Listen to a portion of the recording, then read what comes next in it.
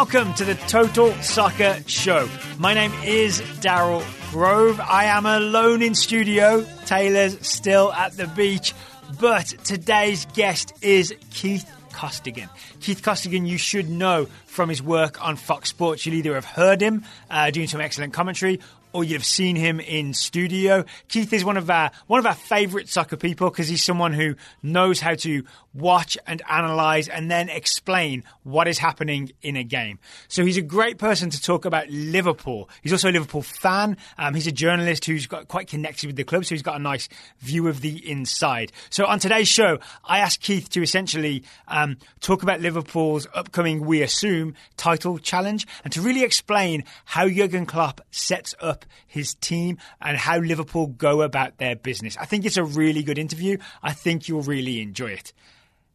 Keith is talking to me from his car while driving, so the audio quality isn't perfect, but it's pretty good. And I think the quality of the conversation more than makes up for it. Okay, let's talk some Liverpool.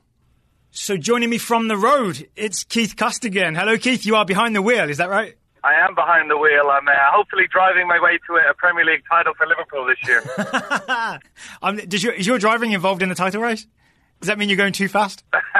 Heavy no, metal driving. I'm in LA. I see. There's no heavy metal driving in LA. Yeah. So I do want to ask you. I know you're based in LA mostly because of your work for Fox, right? Before we talk Liverpool, yeah. I'm interested in what you're working on right now. Like, what's the next game you'll be commentating on, or next thing you'll be presenting?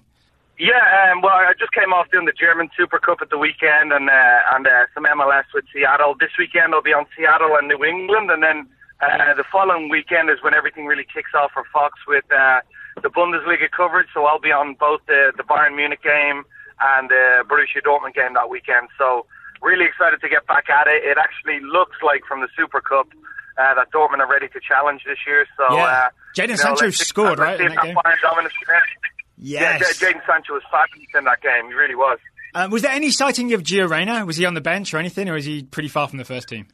No, from what I was told, he was the next man out. He was the 19th man. So he is close.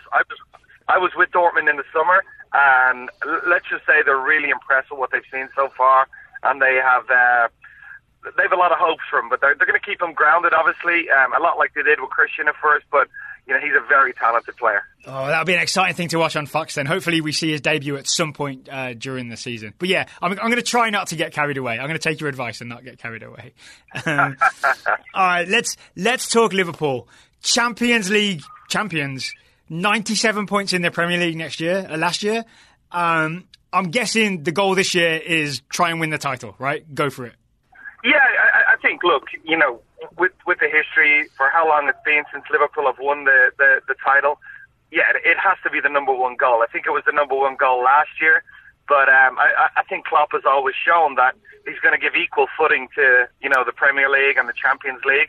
And I don't think the Champions League run affected Liverpool towards or down the stretch last season because they were near impeccable. They're just up against one of the very best teams to ever play in England and Manchester City. So, but yeah, I think when you look at the list of trophies, number one on that list this year for 99.9% of Liverpool fans is the Premier League title. Can we go back in history a little bit and just think about how long it's been since Liverpool won the Premier League? I'm going to guess, I think we're of similar age. Like when I was a kid, it was pre-Manchester United dominance, and it was Liverpool was the team, right? Like everyone at my primary school, like elementary school for Americans, was a Liverpool fan, had like a John Barnes jersey or whatever. They were the team, and yet there's been this decades-long thing. Do you have any explanation for how and why that happened? And this is a big topic to get into. It's weird, and you know, I was 13 when Liverpool last won the title, and you know, you don't win it the next year, and you're like, that's okay, we'll come back the next year, and then all of a sudden you make signings like Dean Saunders that don't quite work out, and then you're chasing, then you know, you change the manager, and then you're chasing again. So it was weird. I mean, look, I love Graham Souness as a player at Liverpool, but I think his time there, you know, really good at the club of a lot of good players, and we kind of almost started from scratch again. And you couple in with the fact that what a job Alex Ferguson did at Manchester United. He wrestled control, and I think United are finding this out now as well. It's difficult when you're knocked off top spot to all of a sudden rebuild and become a juggernaut in the Premier League again. So when it happened, I was like, yep, I'm used to this. It happens every year. Like you, I love watching Barnes. Steve McMahon was my favourite player. And then all of a sudden, we lost a lot of those key players, and you just could not get back in the title race. So it's been too long. We've had a lot of false dawns, so I'm not kidding myself every year that starts, but I certainly go into this season with high hopes and expectations. So I've been talking. I've done a Chelsea preview, an Everton preview, a Manchester United preview, and a Tottenham preview. And everybody I've spoken to, we first talked about the big signings their team have made. Even Tottenham signed Ndombele this year. And I was thinking maybe I'd forgotten a Liverpool signing, but there really hasn't been any major signing, right? There's been Vandenberg, the young centre-back. There's been Harvey Elliott from Fulham. And Adrian, the goalkeeper, has essentially come in to replace Mignolet. But there's been no marquee signing. Is that something that worries you, or do you see that as stability? No, I see it as stability. I look throughout the squad, and I think Ryan Brewster coming up and being fully fit. He's a top young player. I've covered him at the youth level. I've watched him in the academy for a long time.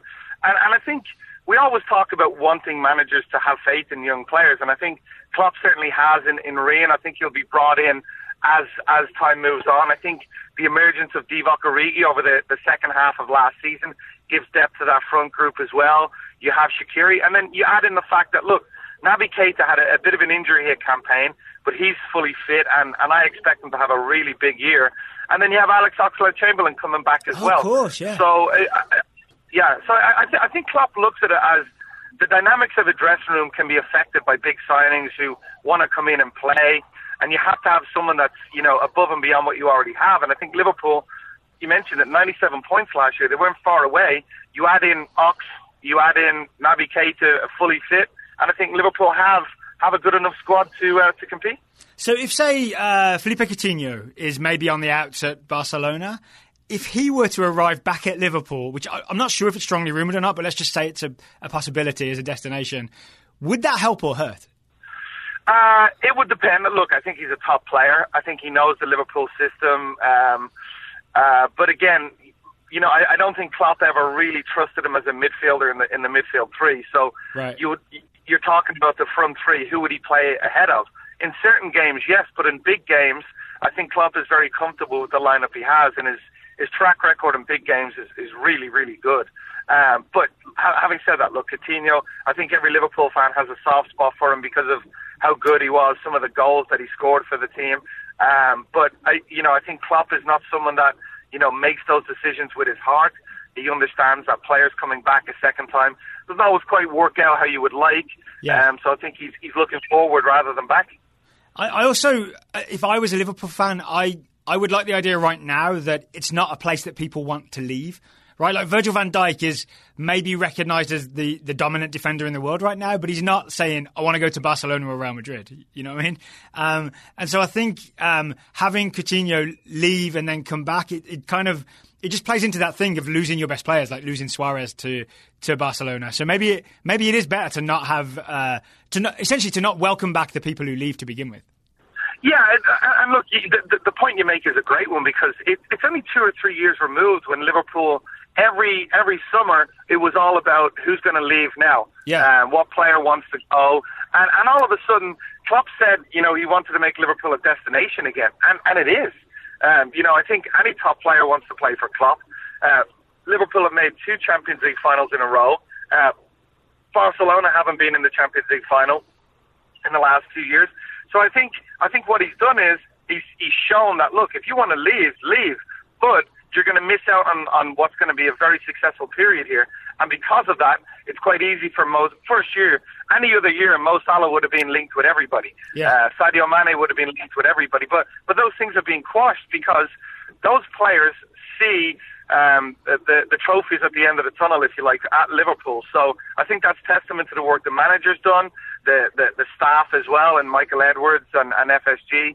So, credit Liverpool or credit Jurgen Klopp for making the club a destination, and again, to lose someone like Coutinho and just continue to push forward is is quite an amazing feat, and I think that's what he's going to do here. Look forward again, and Coutinho had a great spell at the club, but I don't think he's going to be a part of the future again. So the front three, obviously, Mo Salah, Roberto Firmino, and Sadio Mane. I've seen concerns raised that they all had very busy summers, right? So Salah and Mane were in the African Cup of Nations, and Roberto Firmino went all the way to the final of the Copa America with Brazil. Do you see that as being a problem? Like, do you know, like, if in pre-season, have these three been playing? Are they ready to start the season, or are they still resting and we shouldn't expect to see them for a couple of weeks? No, I think we'll see them. I think there's this misconception about Klopp. Does a lot of fitness in pre-season. He works his players very well, but he also has players on different workloads.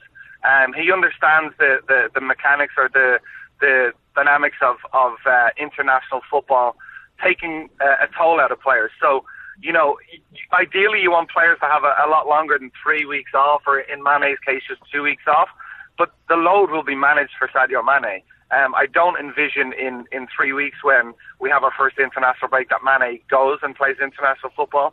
I think Liverpool will give him another week off then. So I think the practice load will be managed. And you're not dealing with the old style footballer, perhaps when we were young, that went on holiday and drank themselves silly and came back out of shape. Yeah, they went to Falaki or something. I interviewed.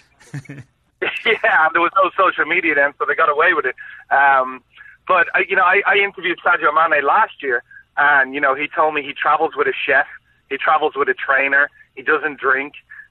So these players are already keeping themselves in prime physical condition. So the condition they come in at to the condition they need to be at, there's not that big a window as there was in the past with some of the old style players.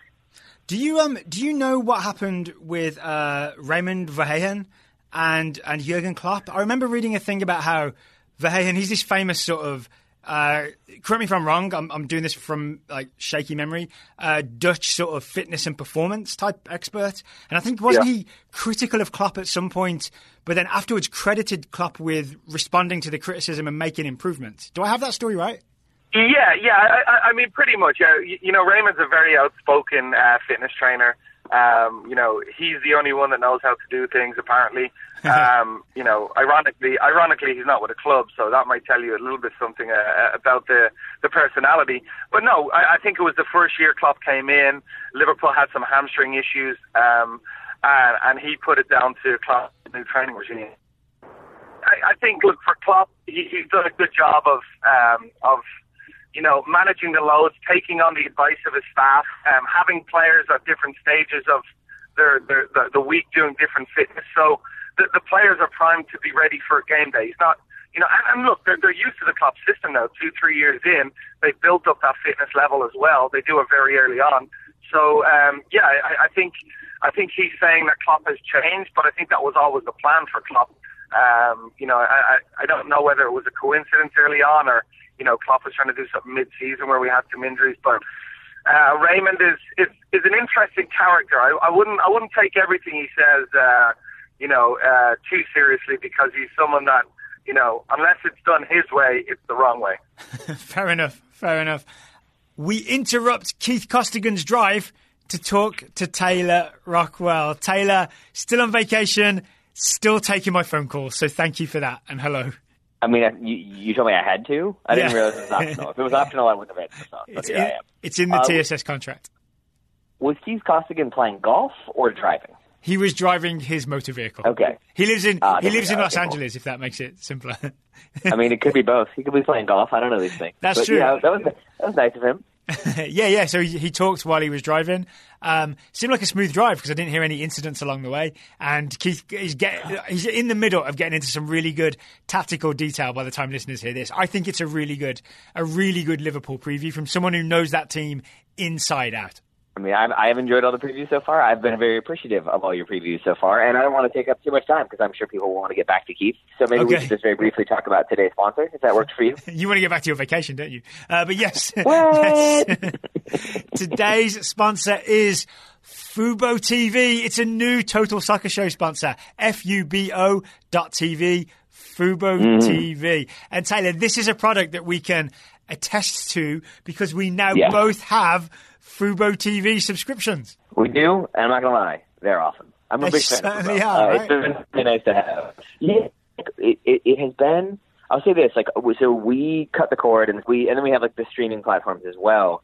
But it can be really frustrating because, like our NBC Sports subscription, for example, sometimes like when I go to log in, like it needs an app update, or then like when I do that, it's lost my login information, so I have to do all that again. And if you're like waking up to watch a game, you want to just turn it on and have that game there. And that's kind of what Fubo offers, is like you can go to the NBC Sports channel and it's right there, and then you're good to go. You don't have to log in. You don't have to do a bunch of other stuff. It's right there when you want it, and you can switch around because there's other games too. And most importantly, there's other like streaming options so that you can watch, say, Demolition Man at halftime, which I have done in order to not listen to the halftime commentators. Yeah, so it is. It's like cutting the cord, but without having all the crazy app plugins, right? Because it's basically like TV once you're on the Fubo platform. Mm-hmm. And, there are a few companies that do a similar thing to what Fubo do, but my understanding is Fubo is the only company that's soccer focused. It started with the idea of let's get access to as many soccer channels as possible. So you get Fox Sports 1, Fox Sports 2, NBC Sports, beIN Sports, like the obvious ones. And then you get Univision Deportes and 11, which I didn't even know was a channel until I got Fubo, but the soccer on 11. Goal TV is still around. The Italian TV. Yeah, Goal TV is in there. It's in there. beIN Sports is hard to get on some platforms.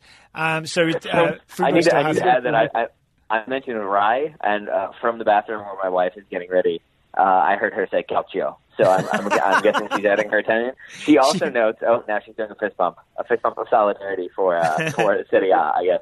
But and she also noted that it is a nice thing where, like, if you enjoy like having background noise on as you fall asleep, which I do occasionally, especially if I'm napping, you got to have the background noise. I know you do. We've shared a hotel room. Oh, that's true. Same thing. They're all had to suffer. But yeah, it's nice because you can like just have the TV on. You don't have to like select a movie and then go through the whole rigmarole of like, what Netflix movie or show have I seen enough that I won't need to pay attention to so I can fall asleep, but won't get dragged into and be excited by it. So you can just put on a random soccer game and away you go.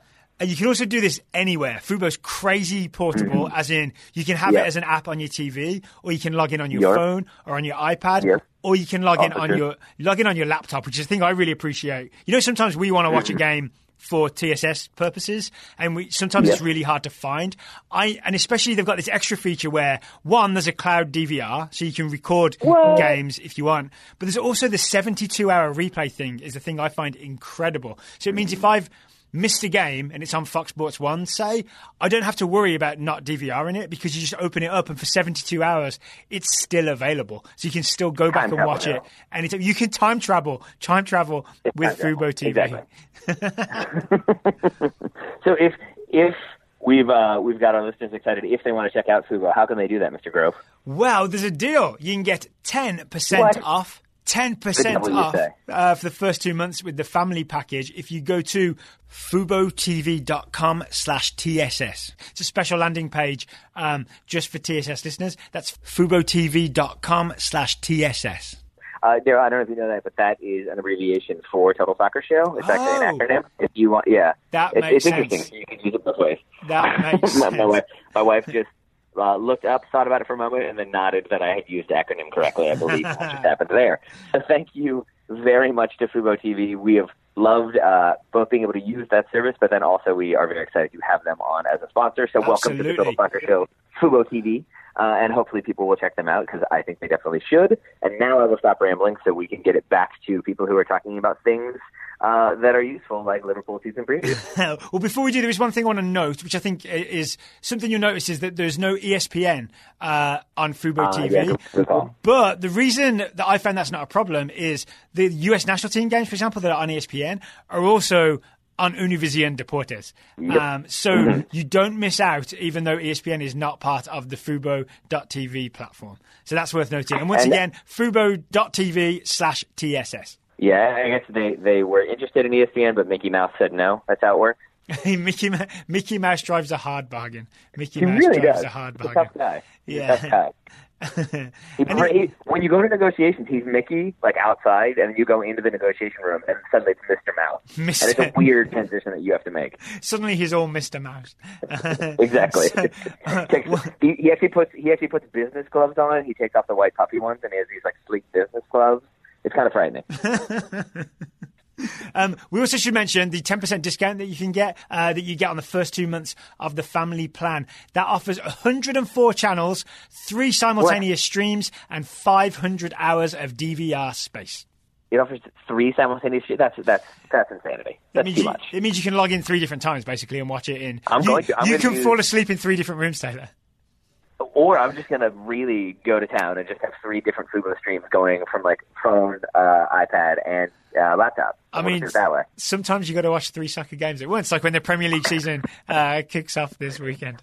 I'm sorry, do you know what happens when you watch 3 games at once? You get cross-eyed? You watch no games at once. That's true. That is true. All right, well, thank you to Fubo for sponsoring the Total Soccer Show. We're really excited to be partnering with them. But I was also really excited to talk to Keith Costigan about Liverpool Football Club. So let's hear some more from Keith. Speaking of Jurgen Klopp changing up his methods, I think I saw a slight change in the Liverpool style. Specifically, I'm thinking of the pressing style. Like early Liverpool Jurgen Klopp, I saw as, there was the heavy metal football thing, which followed him from Dortmund, but really like full court press kind of thing, swarming the opposition and like trying to win games early on. Whereas towards like maybe halfway through last season, or maybe for all of last season, I think I saw something much more conservative and controlled. And I wondered, 1, do you see the same thing? And 2, do you know because I know you have like some access to the club, right? So I'm guessing you've seen some stuff on the inside. Could you describe what the Liverpool defensive style is now? Yeah, I would agree. I think early on Liverpool had certain personnel that pressing was important to defend, to protect that midfield, to protect the back four, and it worked well. Liverpool created an identity, but I think now they have. When you don't press as high, you can entice the opposition forward a little bit more, hit into those counter-attacking spaces with Salah and Mane, and you have players that can dominate the game. The players all around in that Liverpool side are better now than the side that Jurgen Klopp took over. So, Liverpool couldn't really defend as many crosses from wide areas as they can now with Van Dijk and Matip and Gomez, because back then, defensively in the middle of the defence, they had a weakness. So I think that all plays a part, and I think personnel plays a part in it. And I think it's the management load of, making sure you're primed to be, fit at the end of the season. I think you saw with Leeds last year, Bielsa's another player or another coach who likes to press, probably has to in terms of, he doesn't have the quality of personnel Liverpool do, but teams like that tend to tire over the second half of the season. So yeah, I think Liverpool in big games, I was at the Barca game at home, I thought they pressed really well in that one. They press against teams to play out, but if you don't play out, there's no point in chasing. But if you go direct on Liverpool now, they can absorb it better. They can play through midfield and go forward. So yeah, I would agree. I think you're spot on. It can look a little bit more conservative, but Liverpool still have the ability to press when they need to, but also the ability to control games in other ways, and that's because the personnel has improved dramatically since Jurgen Klopp took over. So when they're defending, say the opposition has the ball and they're bringing it out, what is the goal? What are Liverpool trying to force the opposition to do? Like if they're not just doing like the full man-to-man press and trying to win the ball back, like normally there's a goal of like make someone play wide or make someone play long. Do you see a specific like pattern that Liverpool are trying to force the opposition into? Well, I worked with Michael Beale this summer, who came from the Liverpool system, and Michael's an assistant now at Glasgow Rangers, and a lot of the sessions that Liverpool would work on is, allowing one centre back to have it, but you call it like a pressing zone. So in that, defensive third for the opposition, you allow them to come out, but once that ball is played into midfield, you immediately press the option in possession. So it's kind of like if one player or two players is free, two centre-backs are free in that defensive zone, it stands to reason you have numbers up everywhere else on the field. And if you have that, you should be able to press, with a high intensity in a deeper position. And when you do that, you also back press as well. So rather than Mane, and at times Mane and Salah are back behind the ball, but, if the ball's played beyond them, they can back press, and then their outlets once Liverpool win it. So that's what I see when Michael Beale does it in his sessions. You can certainly see it, and it allows you to really break quickly from there into the open spaces left by the opposition. But it's something I know the Liverpool academy teams work on, and I'd imagine it's what Jurgen Klopp works on as well. I guess so, yeah. Maybe one of the things I saw is Firmino, instead of pressing the centre-back, would be marking like the deepest midfielder. So I guess it's just like slightly like one line back, and you're saying there's more numbers to press once you let the opposition play the ball into there. And then, if I'm following you correctly, then because it's slightly higher up the field, there's more space to break into, essentially. Yeah. I mean, if you have two centre-backs the opposition who have the ball and there's no pressure, the natural instinct for them is to start to move forward. So if they play the ball forward and Liverpool win it quickly, not many clubs have the pace of Liverpool to then break into those spaces. So it's almost enticing the opposition to say, hey, open out, come forward. But when you do, we're really going to press that first pass. And I think that's an important thing. They call it the trigger. The first pass is the trigger. When it hits someone's feet, you're on them quickly. And then the key then is once the ball goes back again, you go back with it. You don't allow the centre-back to get it a second time. I see. So you press further forward again. So it's, I see a number of clubs doing it rather than pressing high, because if you press high and the front three lose shape, first of all, the front three have to chase a lot. But then if they lose shape, you can get a little bit disconnected. And the idea defensively in any press is to have your lines as tight as possible so there's no way of playing through. And I think Liverpool have done a good job. And then, of course, if you try to play over, Liverpool have, centre-backs now who are more than capable, maybe some of the best in the business at winning the ball in the air and, keeping possession for the team. Yeah, and I guess Van Dijk and Gomez, assuming that's the starting partnership, they're also not going to be caught for pace in behind either, right? So they've kind of got every angle covered between them. Yeah, and it wasn't always the case. I mean, Klopp wanted to attack with his fullbacks, but at times it did leave the centre-backs exposed. But I do think it's important for a coach to have a philosophy first. You hear coaches saying, well, I want to play this way, but I can't because I don't have the players. Well, then you don't have a philosophy. Klopp went, this is the way we're going to play. He allowed players the opportunity to play there, but if they didn't get it done, he replaced them. He wasn't going to change that philosophy in terms of how open Liverpool are, the fullbacks going forward. And again, you think of how high, Robertson is, and Man City tried to exploit it the other day. They went a lot more direct over the top of Robertson and Trent. But how high they are, yet how good Liverpool are in terms of the defensive record conceding goals last year. It's a testament to Klopp's faith in that philosophy playing out and being really open and expansive playing out. So how do Liverpool cover? Say that ball in behind Robertson, if he's high up the field. Is there a midfielder that drops in, or do you just hope that Virgil van Dijk has enough about him to make up for it?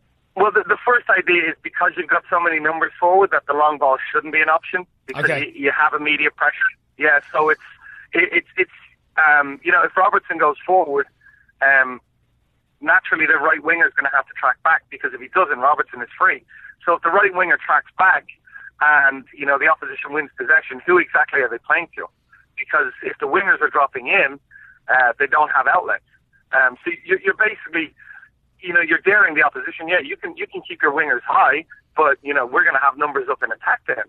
And if the opposition leave one forward, it's one forward against, two centre-backs who are quick, good in the air, cover ground, and Gomez or Matip and Van Dijk. So, it's difficult for teams to break out and, all of a sudden offer a counter-attacking threat.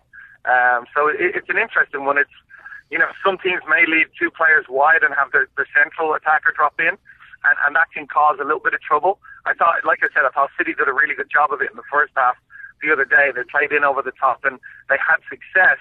But as the game wore on, I thought Liverpool adjusted quite well and became a bigger threat themselves. Nice. Okay, so I think we've given people a good understanding of Liverpool's defensive setup. What about when Liverpool have the ball? The ball is played out to a centre-back in the box this season. Say Van Dijk receives it in the box.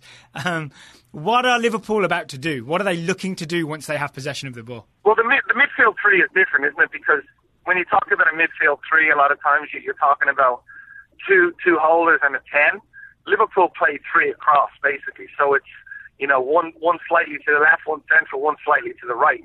So if you watch Robertson when he pushes forward, if he takes the midfielder with him, you'll see, Gini, Wijnaldum dropping in, or Fabinho dropping in and getting it.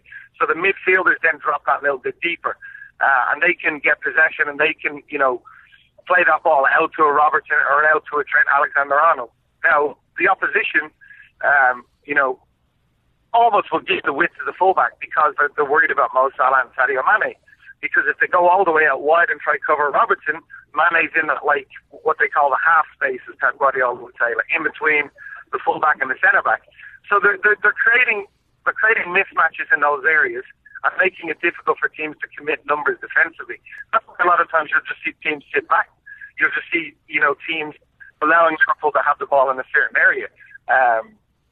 But I think for the most part, Liverpool do a really good job of occupying the wide areas with the fullbacks, and that allows Mane and Salah to be in really, really good attacking areas, and that's what allows them to be goal-scoring first. And the one thing we haven't mentioned, which I assume is kind of obvious, but if you've never seen Liverpool play before and you've never heard of Jurgen Klopp before, the gegenpress or the counterpress. So I'm assuming it's still the case that if Liverpool lose the ball, they will try and win it back as soon as possible and as high as possible. Yeah, and that's something that can change because you're so open. If Robertson was to get forward and try to play a cross in and there wasn't an immediate press, it's very difficult to play that system because you're allowing longer service. So, yeah, Liverpool, again, they have so many numbers in those concentrated areas that if they do lose possession, it's done immediately to try and win it back. If you watch the midfield three, when Liverpool lose the ball higher, they don't drop, they advance. So they immediately put pressure on players. If it's a longer service, there shouldn't be because there's pressure on the ball. But if it is, Van Dijk and Gomez can cover one striker. But when the ball's played into a midfielder, Liverpool don't retreat. Fabinho will step and try to deny. Henderson will do the same. Wijnaldum, they're all very aggressive players. Liverpool don't have, again, one of the reasons why I say Klopp didn't necessarily trust Coutinho in the midfield role. He likes those midfield three to really be active and press and be on the front foot. And that allows Liverpool to win the ball back high as well. So, given everything you've just described, Liverpool sound terrifying, which is what they were for most opponents this past season. I'm going to put you in an uncomfortable position. If you were coaching against Liverpool and you had, say, a top 10, but not Man City, but like top 10 style Premier League team, how would you set your team up to try and combat Liverpool? Well, that's tough because Liverpool, for me, a little bit like City, almost unplayable when they're at their best. But I think you have to have a willingness to open out yourself in possession. You can't just drop back and sit back. I think for me, I would have my number 9 drop in a little bit and defend those central areas. But I'd have my two wide players, my wide attacking players, give options in those wide positions. I think when you do that, you give yourself, or you make it more difficult for Trent and Andy Robertson to all of a sudden just go forward and allow them to do whatever they want in the attack. Right. I think you have to occupy them, but you've seen some of the best teams in the world, and they haven't been able to do it. So it's Klopp's well drilled. He has a good system. It's not unfallible. I mean, there's ways through it, but you have to be brave as well. You have to keep possession, and I think you have to, commit numbers forward when you do have possession too. And I hope that's what teams do against Liverpool because that always, for me, that makes for a really entertaining game. When teams are prepared to go toe-to-toe with Liverpool, it's always just great, essentially great TV. It's great sporting spectacle rather than watching a team be compact and sit back and wait for Liverpool to break them down. So just in terms of my viewership, I would like teams to do that. What worries you in terms of if a player is injured or suspended? Like, who's the player or two that Liverpool could least afford to lose for an extended period? I think it's Salah and Mane. I think Firmino obviously would be up there too, but that front three, you don't have like for like. I know Oxlade-Chamberlain played outright a little bit in pre-season, but that's not his natural role. I think those players are real game changers. The positions they pick up.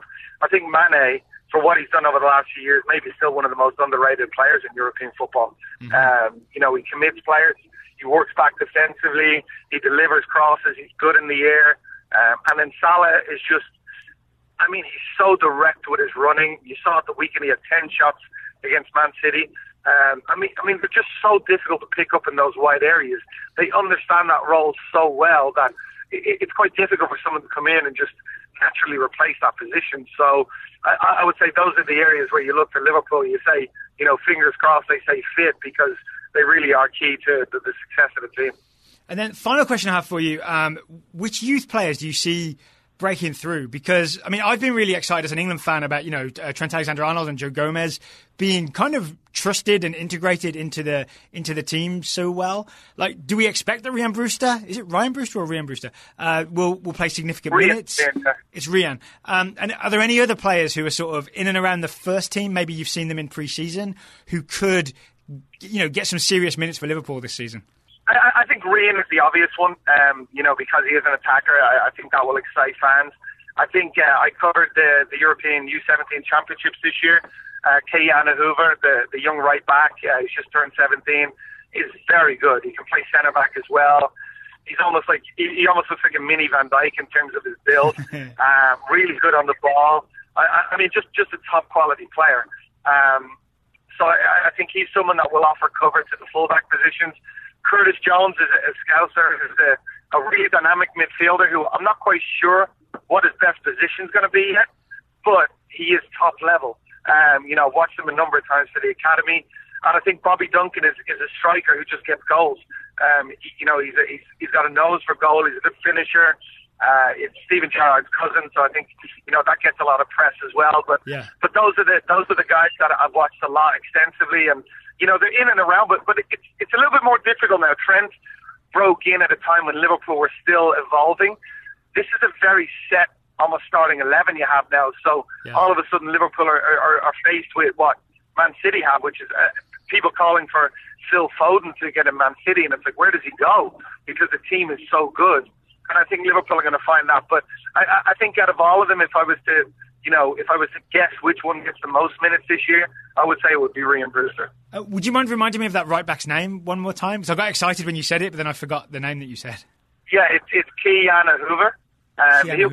He'll play in the World the U17 World Cup with Holland. They're in the same group as the US, so we should get to see him. But I watched the Dutch team, and they won the European Championships. I don't think I've ever seen a team play like the way they played. Ke-Yana Hoover was absolutely outstanding. Winston Bogart's nephew was the centre back, who was just as good. This team was electric, and he's just signed a new deal. He's going to be a big part of Liverpool's future. There's absolutely no doubt about that. All right, I'll be excited to see him play. Is there anything I haven't asked you about that you think is kind of important for Liverpool this season? Is there anything I'm missing? Any off the field things or anything else?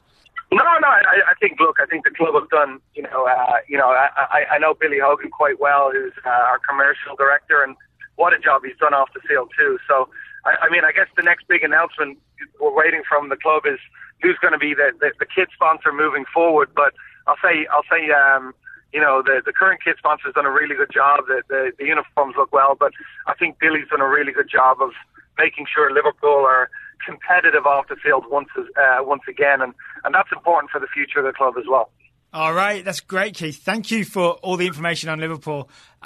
Do you have 5 minutes to talk Ireland national team? Yeah, no worries. I'd just be interested to know what's going on right now, because I haven't. So I lived in Ireland for a year and got kind of very supportive of the national team around about 2002, 2003, and I'm wondering what's happened in the post Martin O'Neill era. Well, I think Mick coming back in is big. Stephen Kenny is the U21 coach now, and he'll take over in a couple of years. Very highly thought of coach in Ireland. He's done a good job in League of Ireland. So I think they're looking for a natural progression. Robbie Keane has been brought into the coaching staff. I know Robbie quite well. We're on a UEFA course with the Irish FA together right now, so I'll see him in 2 weeks back in Dublin. So there's a thought process behind building like a proper setup, which I don't think Ireland has always had, and I think that's important, and they're doing that well. I think Tom Moan did a really good job with the U19 team. They finished in 4th place, if I'm not mistaken, at the European Championships, which is pretty unheard of for a country the size of Ireland. So the likes of Troy Parrott breaking through at Tottenham is a really high hope in terms of giving us a striker that can score goals and, be a difference maker in the final third. So I think you add all that up, there's probably a little bit more optimism than we've had in the past for Ireland. But you look at the starting 11 right now, and what, Martin will have to deal with as well towards the end. It's not as quality as some of the Irish teams in the past. We may have to wait a year or two before we see some of the young players breaking through. But I think at least they're starting to look down the road and create kind of like a pathway for young players and young coaches as well. All right, so it's about building for the future. And we did a Spurs preview with Nathan Clark, and he mentioned Troy Parrott as someone who might see some game time for Tottenham because he's essentially, after Llorente has left, the only backup striker to Harry Kane, if they want an actual proper striker as opposed to like playing Son Heung-min and Lucas Moura up top. So Troy Parrott may be a name that people really know by the end of this season. Yeah. I think he's very good. He missed out on the European U19 championships because he was with Tottenham. And look, selfishly, you might want, we want him to play because we want Ireland to do well. But also, you're kind of happy that these young players are starting to get opportunities. So, yeah, I think Troy Parrott is definitely a name, that you're going to hear a lot of this season. And he has a manager in Pochettino who's shown, look, he's not afraid to play those young players. And that's all you want as a young player. A club that you feel is a pathway. That helps him. That helps the Irish national team. And yeah, I expect to see him sooner rather than later. All right, Keith, I want to say thank you for giving me your time today to talk Liverpool and a little bit of Ireland. How's your progress? How's your progress through the LA traffic? I'm almost at my destination, if you can believe, which in LA, you might feel like you're never going to get there, but I'm almost there. So you've helped me too. You've kept me company. Helped you pass the time in the LA traffic. Thank you again, Keith. I always appreciate talking to you, and I'll say best of luck to Liverpool this season. Maybe we'll finally see another Liverpool title win. Fingers crossed, and thanks for your time too.